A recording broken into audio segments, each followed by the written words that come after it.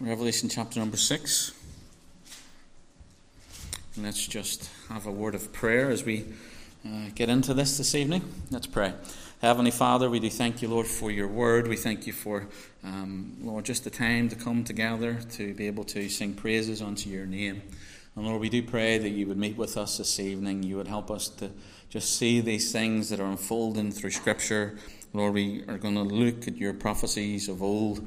And Lord, help us to understand that you will do what you said you will do. And you always do, Lord. You can't not do that.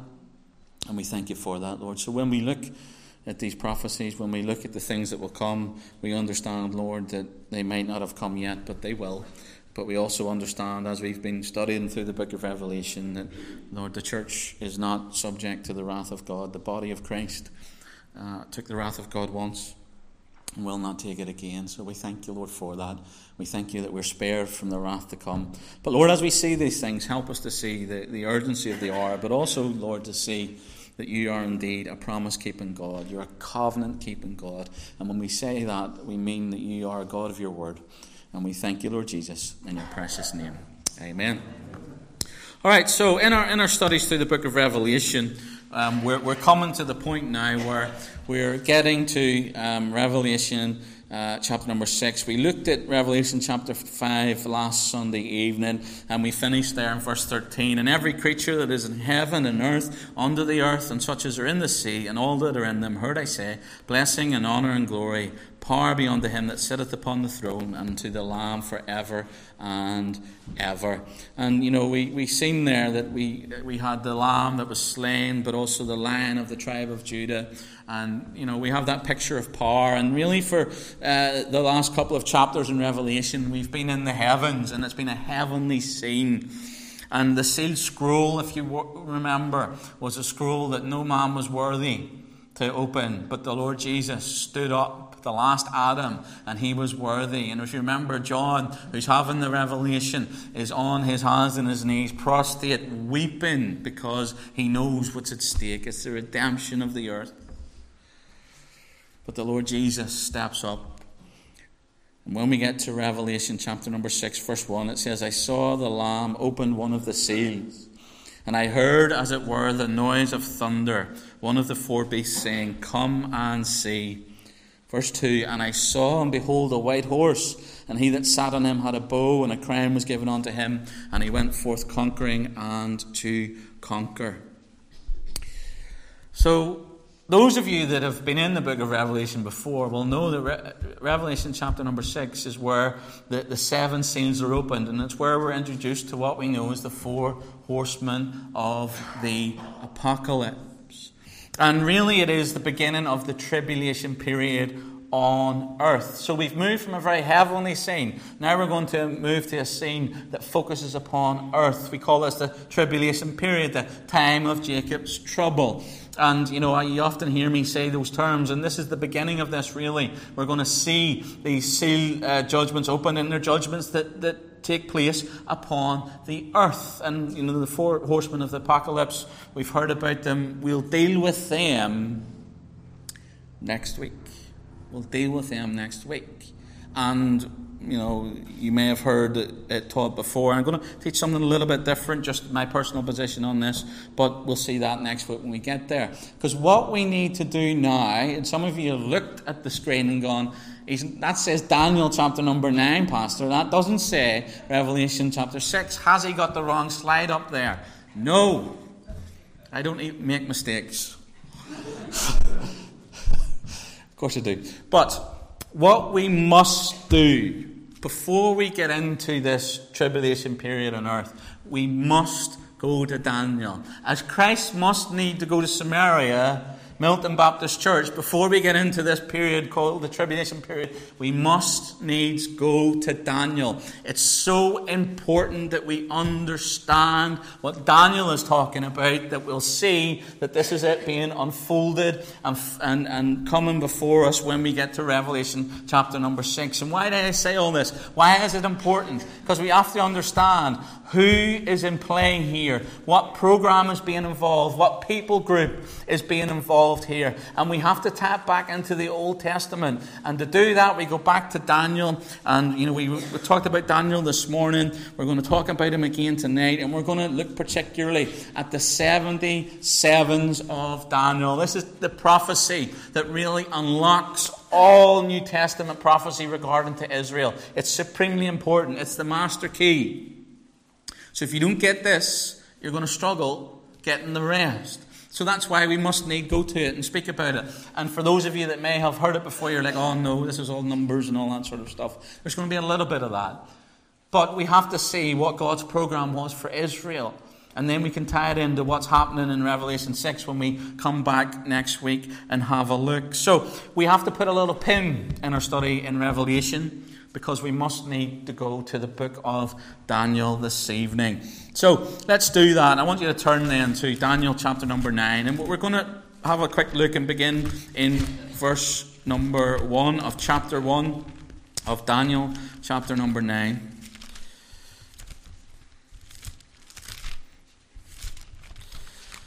Daniel, Hosea, Joel. So Daniel 9 and verse number 1. So again, setting a little bit of the context here of what's going on in and around the things that are written here. So Daniel 9 verse 1.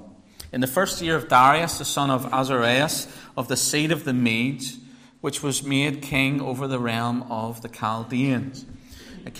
Gordon, can you turn on the big box at the bottom, the amp, just turn the sound down a little bit on that so it doesn't echo? That's all right, thank you. Which was made king over the realms of the Chaldeans. In the first year of his reign, I, Daniel, understood by the books the number of the years whereof the word of the Lord came to Jeremiah the prophet, that he would accomplish 70 years in the desolations of Jerusalem. And I set my face unto the Lord God to seek by prayer and supplications, with fasting and sackcloth and ashes. And I prayed unto the Lord my God, and made my confession, and said, O Lord, the great and dreadful God, keeping the covenant and mercy to them that love him, and to them that keep his commandments. So here Daniel, now remember he's in captivity, isn't he? And of course we've been tying back and forward because we've been in the book of Ezra, so we know well about the captivity periods and the different regimes that have come along through that. And Daniel is one that's been taken off to Babylon, and the Babylonians have been overthrown by the Medes and the Persians. Darius has come along, and here we find Daniel in this context. He's praying to God, and he's really saying to God, I know what was written, what was said of the prophet Jeremiah. And what he's doing is he's calling God to do what he said.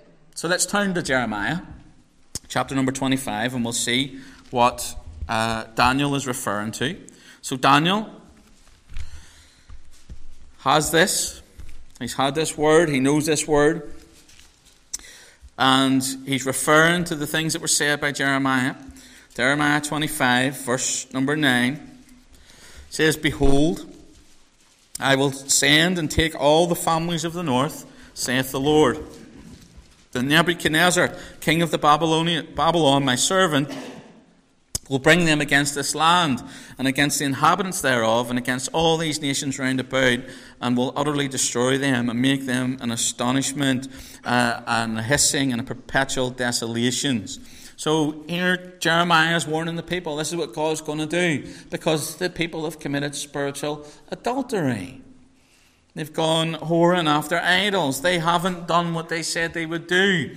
And God is dealing with them because that is his right. They were his covenant people. They were in that covenant promise. That covenant was a conditional one, and they were not living up to the conditions. And God was right to judge those people, and this is what he said would do. Verse 10, Moreover, I will take from them the voice of mirth, the voice of gladness, the voice of the bridegroom, the voice of the bride, and the sound of millstones and the light of the candle. Verse 11, And this whole land shall be desolation and astonishment, and these nations shall serve the king of Babylon 70 years.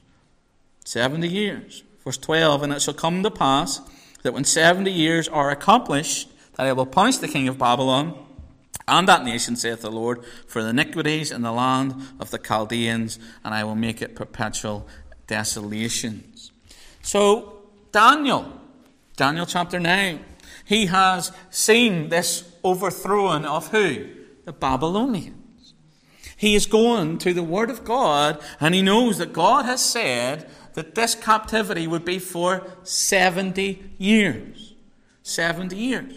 And so that's what Daniel is saying in verse 2 of Daniel 9. In the first year of his reign, when Darius comes in, the Medes and the Persians come in, I, Daniel, understood by the books the number of years. What books? Jeremiah. He knew from the prophecy that it would be 70 years. The word of the Lord came to Jeremiah the prophet that he would accomplish 70 years in the desolations of Jerusalem. Isn't it wonderful tonight that we've read what Daniel read all those years ago?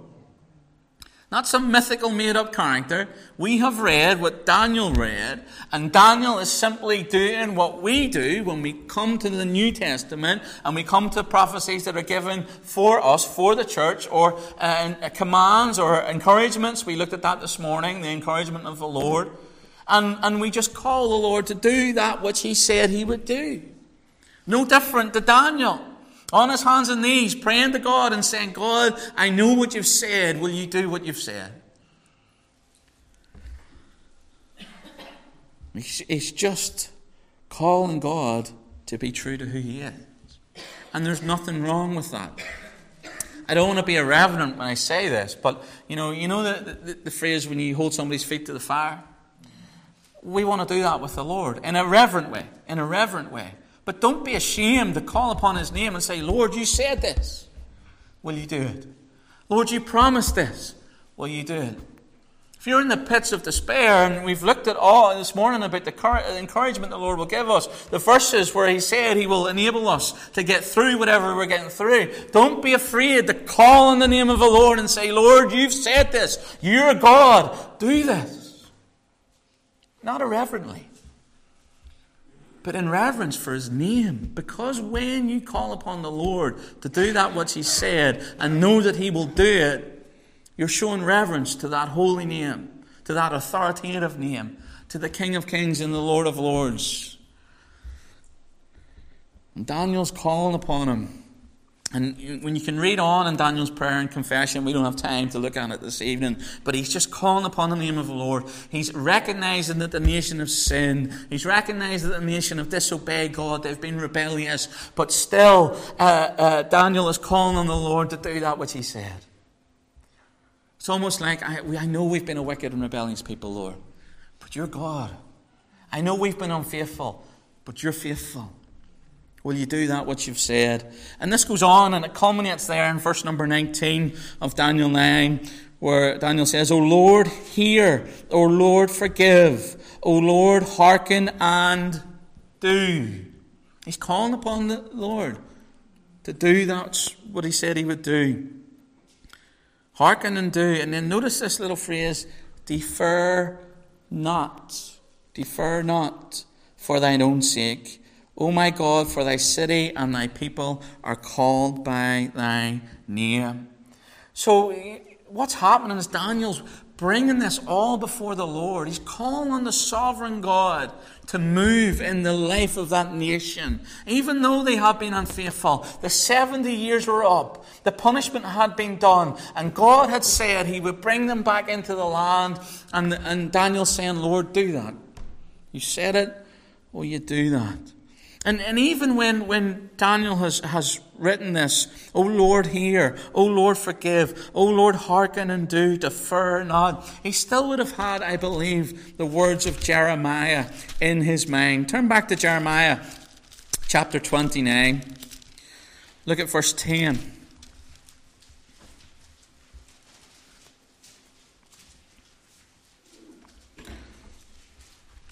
Jeremiah 29 verse 10, For thus saith the Lord, that after 70 years be accomplished at Babylon, I will visit you and perform my good word toward you in causing you to return to this place. What is this place? Jerusalem. It's Israel.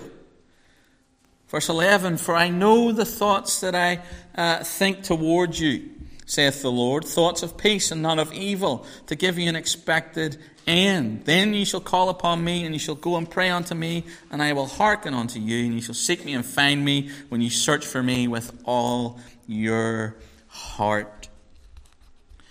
Now, Daniel would have had these words in his mind. The 70 years are up.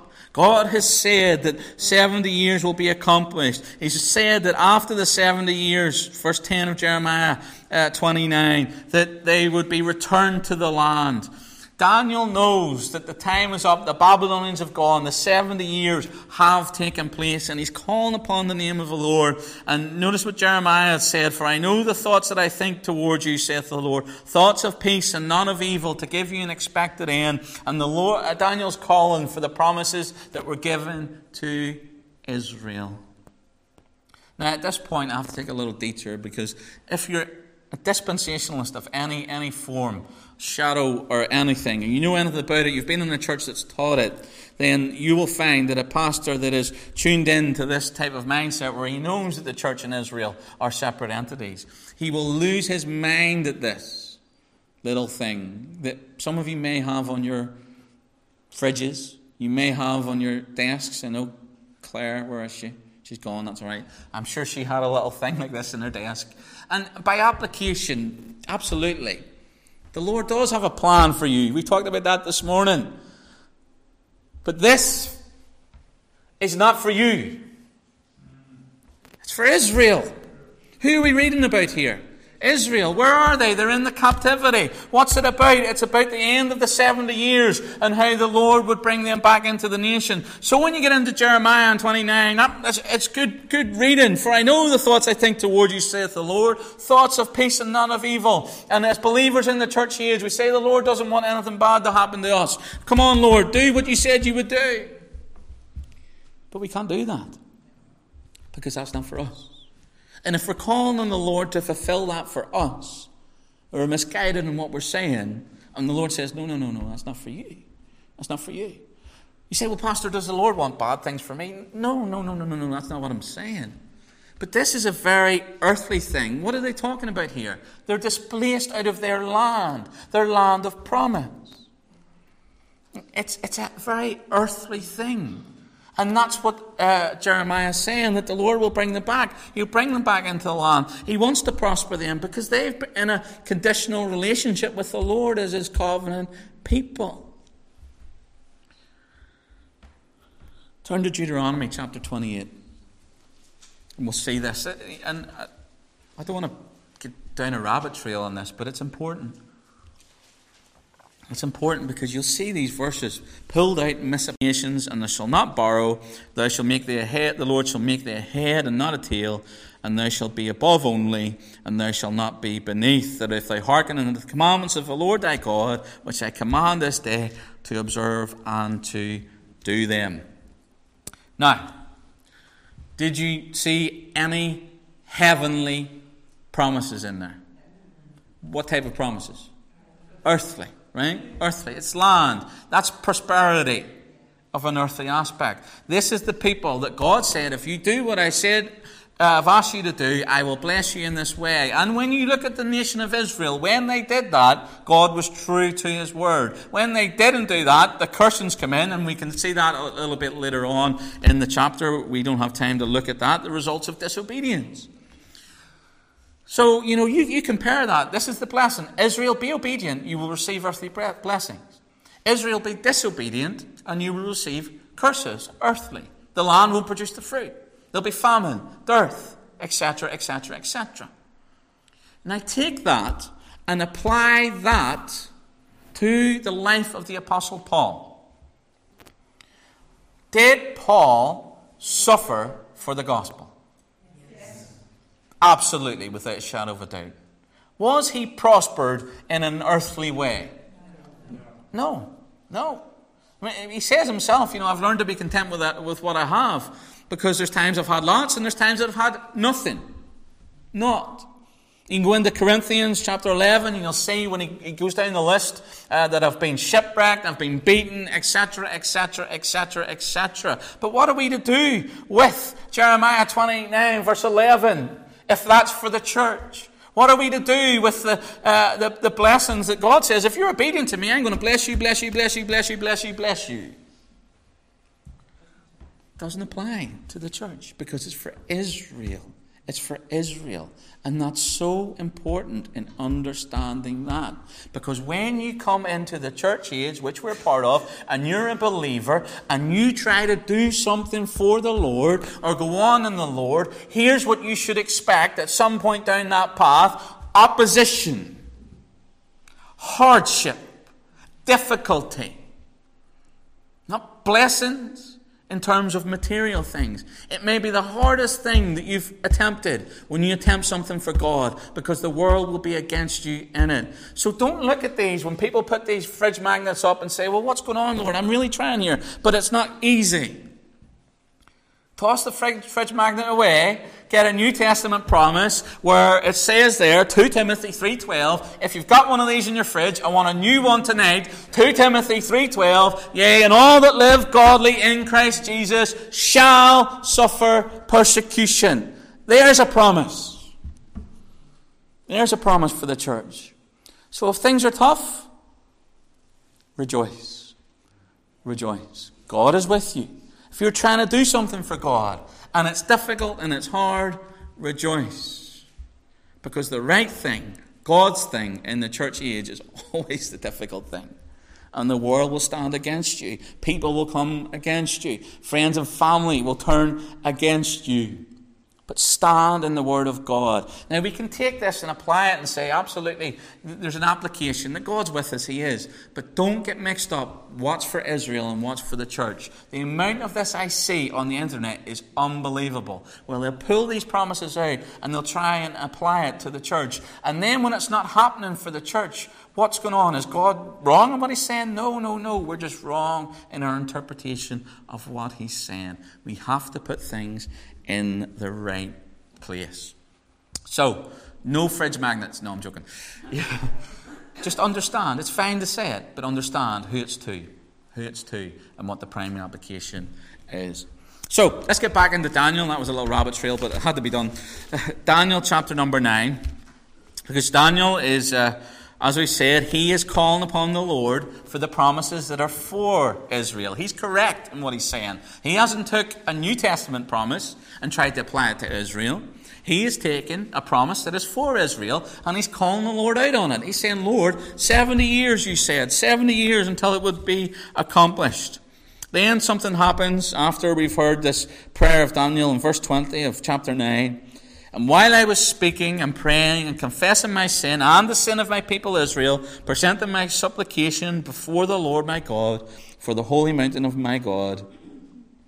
Yes, while I was speaking in prayer, even the man Gabriel, whom I had seen in the vision at the beginning, being caused to fly swiftly, touched me about the time of the evening oblation.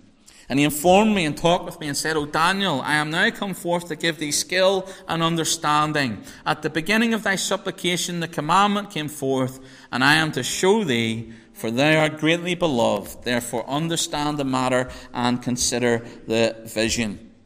So the angel Gabriel is sent to help Daniel understand a vision that he has had earlier on in the book of Daniel, in Daniel chapter number 8. And it's approximately about 13 years, they reckon, since Daniel's had that vision. So he's been perplexed for 13 years about that vision. He's going back to the Word of God, the things that he knows. He knows that God has said 70 years. He's not perplexed about that. That's clear. And he's calling upon the Lord for that. But this other vision that he's had in Daniel chapter 8, you can read about it in your own time, the vision of the empires that would follow after the Babylonian Empire, and really talks about the time of the Gentiles. He's perplexed. He doesn't really understand that at all. And Gabriel's sent to him to help him to understand this. And we'll look at this in our studies through Revelation a bit later on. We'll be back in Daniel looking at the world empires that follow and the visions that Daniel would have. So Daniel's confused. He's been praying to the God for the 70 years is up. In verse 19 we said that he said, defer not, Lord. He says, don't do what you said, don't defer it. But he's had new revelation. He's had new revelation. That's what the vision is. It's new revelation. Nobody else has had that vision. Daniel's had that vision. It's new revelation to him. He doesn't understand it. So Gabriel comes along, starts to tell him, and really unfolds this truth before him. So what is that truth? What is that vision? How does Gabriel unpack it for him? This is what we get to in what we call the 77s, or Daniel's 70 weeks. So this is from verse 24 to verse 27 of Daniel chapter number 9. And it is the most important prophecy for understanding the book of Revelation that you will find in Scripture. It's the most important Old Testament prophecy for understanding the book of Revelation. It's so important. It's the key that unlocks everything else. And that's what we're going to focus on in our remaining time. And we're going to be quick. We're not going to take too long on it, but because we're just touching on this. So let's read it quickly. Verse 24 of Daniel 9. 70 weeks are determined upon thy people, upon thy holy city, to finish the transgression and to make an end of sins, and to make reconciliation for iniquity, and to bring in everlasting righteousness, and to seal up the vision and prophecy, and to anoint the most holy. Know therefore and understand that from the going forth of the commandment to restore and to build Jerusalem unto Messiah the Prince shall be 7 weeks, and 62 weeks. The street shall be built again, and the wall even in troublous times. And after 62 weeks shall Messiah be cut off, but not for himself. And the people of the prince that shall come shall destroy the city and the sanctuary, and the end thereof shall be with a flood, and unto the end of the war desolations are determined. And he shall confirm the covenant with many for 1 week, and in the midst of the week he shall cause the sacrifice and the oblation to cease, and for the overspreading of abominations he shall make it desolate even until the consummation, and that determined shall be poured upon the desolate. So this is the 77s. This is the prophecy that was given in the vision. This is what Gabriel comes to try and explain and expound for Daniel. And we're going to have a look quickly at it. And the first thing we want to just pull out is the people of the prophecy. So verse 24 there, it says this. This isn't too hard. It says, 70 weeks are determined upon thy people and upon thy holy city. So this is Gabriel speaking to Daniel. Who is his people and who is his city? Right. The Jews in Jerusalem, Israel, whatever. So that's pretty clear. Yeah? Everybody happy with that? We don't need to do anything else with that, because that's what it is. That's the people of the prophecy. Not the church. Nothing to do with the church. Israel. What about the princes of the prophecy? Look at verse 25, where there's 2 princes that are mentioned here. Verse 25, know therefore and understand from the going forth of the commandment to restore and build Jerusalem unto Messiah the Prince. So that's the first prince, Messiah the Prince. Who do we think that is? Jesus. We are on fire tonight, aren't we? We are on fire. Shall be 7 weeks, 60 shall be 2 weeks. Wait till we get to the mathematics. You might not be on fire then. And then 62 weeks, the street shall be built again, and the wall even in troublous time. And after 62 weeks shall Messiah be cut off, but not for himself, and the people of the prince that shall come shall destroy the city and the sanctuary. So this is the prince that shall come. And we don't have a huge amount of time to detail this, but most people will settle that this is the Antichrist. And for us, in the position we take, in the position I set out at the start, that the events in the book of Revelation from chapter 4 on are future, then that's who this is. There are others who will try and say that all of this has been fulfilled. They take the preterist position, and they'll say it's been fulfilled. And they look at figures in history, and I think they point to Antiochus Epiphanes for this, and say that he is the prince that shall come. But again, this is the prophecy about the end of the age, the consummation, the things that will come. And I will absolutely believe this is future. And when this is being done, certainly in verse 27, this is the end. This is the tribulation period, the period that we're going into in the book of Revelation in chapter number 6. Next then, the purpose of the prophecy. And it's told to us in verse 24, 70 weeks are determined upon thy people, upon thy holy city. Number 1, to finish the transgression. Israel's sin will be brought to an end. Remember the context of this? That Daniel is praying, and he's saying to God, 70 years of captivity are up. Is that the end of the transgression? And now he gets this. And this prophecy, these 70 weeks are determined upon thy people, thy holy city, to finish the transgression, to make an end of sins. Again, our sins shall be removed. We're looking at that. We're going to get to that in Romans chapter 11. All Israel shall be saved. Also it says there in verse 24, to make reconciliation for iniquity. You can see the redemptive nature of this. To bring in everlasting righteousness. That's an age of righteousness. And of course we know that that's what's coming in the kingdom. We know that from our studies. What else? It says to seal up the vision and the prophecy. So again, this is, pointing to the fact that God is sovereign. He's going to do these things. He's going to, what He's shown you in a vision, what He's given to you by words of prophecy, He's going to do. He's going to do it. And then it says to anoint the most holy. Again, this could be a couple of things. It could be the coronation of the Lord Jesus Christ on the throne of David, that earthly throne. It could be the temple, because the millennial temple is dedicated and the sacrificial system is up and running again. It could be either of those things. But those are the purposes of the prophecy. Easy peasy so far, give or take. Now the parts of the prophecy. So verse 25. So in Judaism, in the mind, they have weeks, like we have weeks, 7 days, but also they can refer to weeks as weeks of years.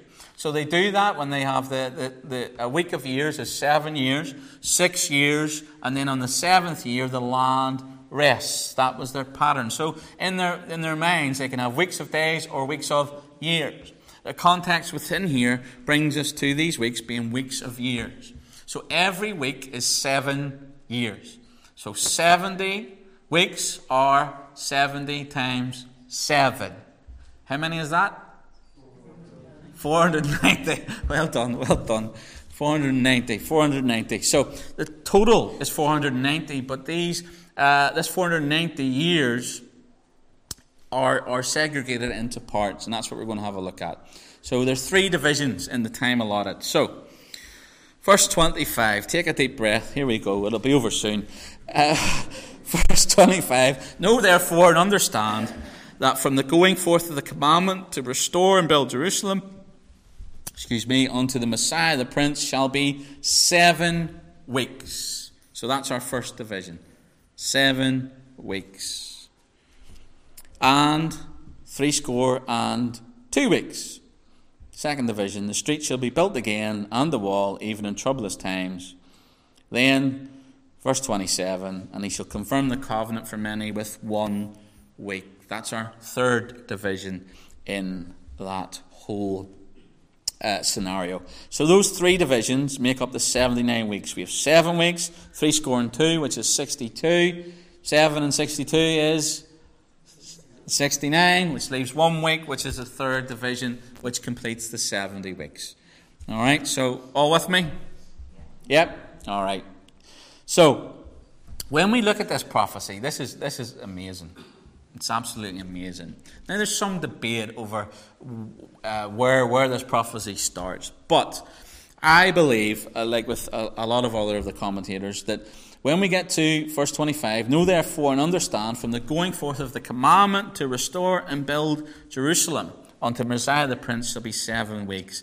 So what Daniel is told, that when this commandment to go and restore and rebuild Jerusalem is given, that's when this clock starts. That makes sense?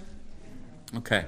So this clock started, I believe, and others believe, and it's good that we were doing Ezra in the mornings, so we're familiar with this, because the first decree is given by Cyrus to Zerubbabel to go. And it's a decree to rebuild the temple. When we get on to Artaxerxes that we've been dealing with this morning, and his decree is to go to refurbish, if you like, to build up, but also to build the city and the walls. And I think it's this commandment to go back that the clock starts. And many others will be in there too. And you can read about this in Jeremiah chapter 2 as the cross-reference. So if you start the clock then, this is where we get to. So that's about 444 BC is when that decree was given for Ezra to go back under Artaxerxes. So, if you look at it then, from this period, if we're looking at the 69 weeks, which is how many years? I knew I'd get you. No, 69 weeks? No. 69. Remember, each week has 7 years. So, 483. You should have just took your 490 and took one off it and you'd been right. So, your 69 weeks is 483 years. Yeah? You with me? Agreed? Absolutely. Okay, so 69 years, 483 years. 483 years in the Jewish calendar, the Jewish years are 360 days, not 365 days. So 360 days. So if you take 483, and come to you, Alan, with this, 483, you've got the other ones right. You've got a calculator in that Bible. 483 years times 360 days is a lot. It's 173,880 days. So that's a lot of time. But if you start the clock then, and you start it running with the 69 weeks of years, 69 sevens, you start the clock running in 444, Nisan, 444 BC, when the decree was given. Remember, the first month, do you remember me talking about this in Ezra? When you start that, and you take that and follow that through in the Jewish days of 360, not 365, you take this all the way, and you end up at the point, no one understand that from the going of the forth of the commandment to restore and build Jerusalem unto Messiah the Prince shall be 7 weeks and 62 weeks. That's at 69. You take all that from the point that the decree was given, and it brings you all the way to the triumphal entry of Christ. 10th of Nisan on the day. Amazing. It's amazing. Turn to Luke 19. We'll look at that. You say this is a book written by men? Nonsense. It's a almost 500-year prophecy being fulfilled on the day by the Lord Jesus Christ. You know, when the Lord Jesus Christ came, he fulfilled, I think it's over 300 prophecies, something like that, in his first coming, just his first coming alone. The odds of that are just astronomical. But get to Luke 19 and go to verse 28. It says, when he had thus spoken, he went before, ascending up to Jerusalem. When it came to pass, when he was come nigh to Bethpage and Bethany, at the mount called the Mount of Olives, he sent 2 disciples. And then we know the story, don't we? He comes to the colt, verse 37. And when he was come nigh, even at the descent of the Mount of Olives, the whole multitude of the disciples began to rejoice and praise God with a loud voice for all the works that they had seen, saying, Blessed be the King that cometh in the name of the Lord. Peace in heaven, glory on earth. This is the triumphal entry. The Lord comes down the Mount of Olives on the day, 483 years later, or whatever it is, when the prophecy was given that when the decree from a heathen ruler, not a Jewish ruler, to send the people back under Ezra to rebuild the walls in the city, we get the Lord. He comes down the Mount of Olives, and I want you to notice what he says in verse 41. And when he was come near, he beheld the city and wept over it. Verse 42, saying, If thou hadst known, even thou, at least in this day, the things which belong unto thy peace. What do I think he's talking about here? I think he's talking about the prophecy that was given all those years ago in Daniel chapter 9, when the Messiah would come. And he's saying, he's weeping over Jerusalem because the point is that they are rejecting him. And he says to them, in this day, the things which belong unto thy peace, but they are hid from thine eyes. And even to this very day, the book of Daniel gives that prophecy right to the T. That prophesies the Messiah is rejected by many Jews. They will not go near it. It's the forbidden book. They won't even call Daniel a prophet. How the Lord says, you don't know that these things were for your peace, but they were hid from your eyes. and they're still hid from their eyes. One day, it won't be hid from their eyes when he comes again. They will see him, they will look upon him whom they have pierced, and they will weep. But Daniel's prophecy tells of the time when the Messiah would come and the Messiah would be cut off, and it's a wonderful thing. So that's the 69 weeks taken care of. The Messiah will be cut off. And again, he is cut off. He's rejected by his people. That's the cutting off. That's the cutting off. And then it talks about the city shall be destroyed. Daniel 9 verse 26. But not for himself. The people of the princes who comes will destroy the city and the sanctuary. And that's what happened, didn't it? After the Messiah was cut off, you move a little bit forward, AD 70. It's destroyed. Ruined, besieged by Titus. 69 weeks complete. But there's a 70th week.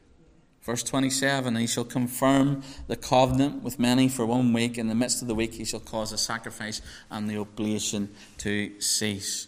And that's the period, the 70th week, the week that has not been fulfilled yet. Because what happens? They reject him. The church age comes in, not seen in the Old Testament. The church age comes in, it's been 2,000 years plus. But God is going to pick up. He hasn't finished with Israel. He stopped the clock at the end of the 69th week for Israel. He will pick up that clock for the 70th week for Israel during the tribulation period, the time of Jacob's trouble. And now we get back to Revelation chapter number 6. Verse 1, and when I saw the Lamb opened one of the seals, and I heard, as it were, the noise of thunder, one of the four beasts saying, come and see. What are we going to see? We're going to see God pick up with the 70th week of Daniel, and we're going to see the things that are in verse 27 there, all the way through the book of Revelation, where we're going to see the Antichrist come. We're going to see what happens there. This is the time of Jacob's trouble. Israel. The church is gone. These references take us back to Daniel. And he speaks about Israel and their time. It isn't us. We are gone. Praise God, we are out of there. But Israel is being dealt with by the Lord. And that's the fulfillment of Daniel's 77s. Let's pray. Heavenly Father, we thank you, Lord, for this